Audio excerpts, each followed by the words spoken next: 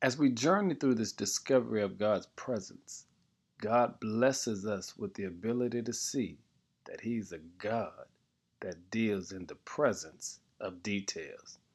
Exodus 33 opens up by saying, "The Lord said to Moses, 'Get going, you and the people you brought up from the land of Egypt. Go up to the land I swore to give to Abraham, Isaac, and Jacob.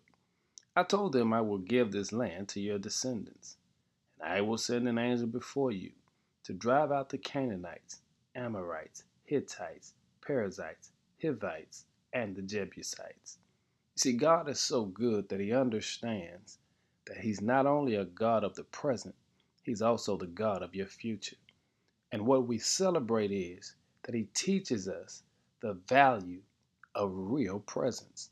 The definition of the word presence means the state or fact of existing, occurring, or being in a particular place or thing. And what God wants you to understand is not only is He in your now, He's in your not yet. He's not only in your today, but He's present in your tomorrow. And the shout is there's nothing that you bump into today that God hadn't already touched, because your today was God's yesterday. Did you get what I just said? While we were in yesterday, God was in today, preparing a way, being present in every situation that we would encounter.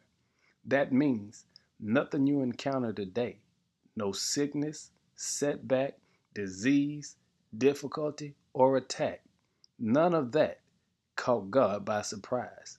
Because God was in our today on yesterday, He's already made a way of escape. He teaches us the state or fact of existing.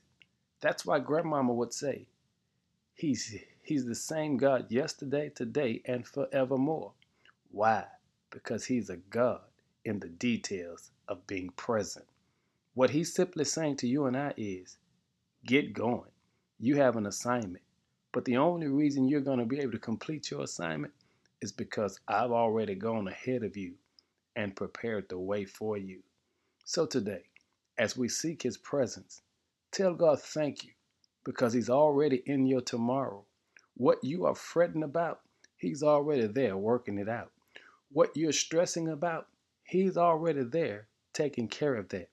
What you had a sleepless night over, God has already been right there to deal with it. He's a God who's present today, tomorrow, and forevermore. And so today we thank God for being a God of the details. As we pray today, we thank God for His presence in every aspect of our lives. Lord, thank you for reminding us that you're just God today, tomorrow, and forever. And for that, we bless you for your presence. In Jesus' name, amen.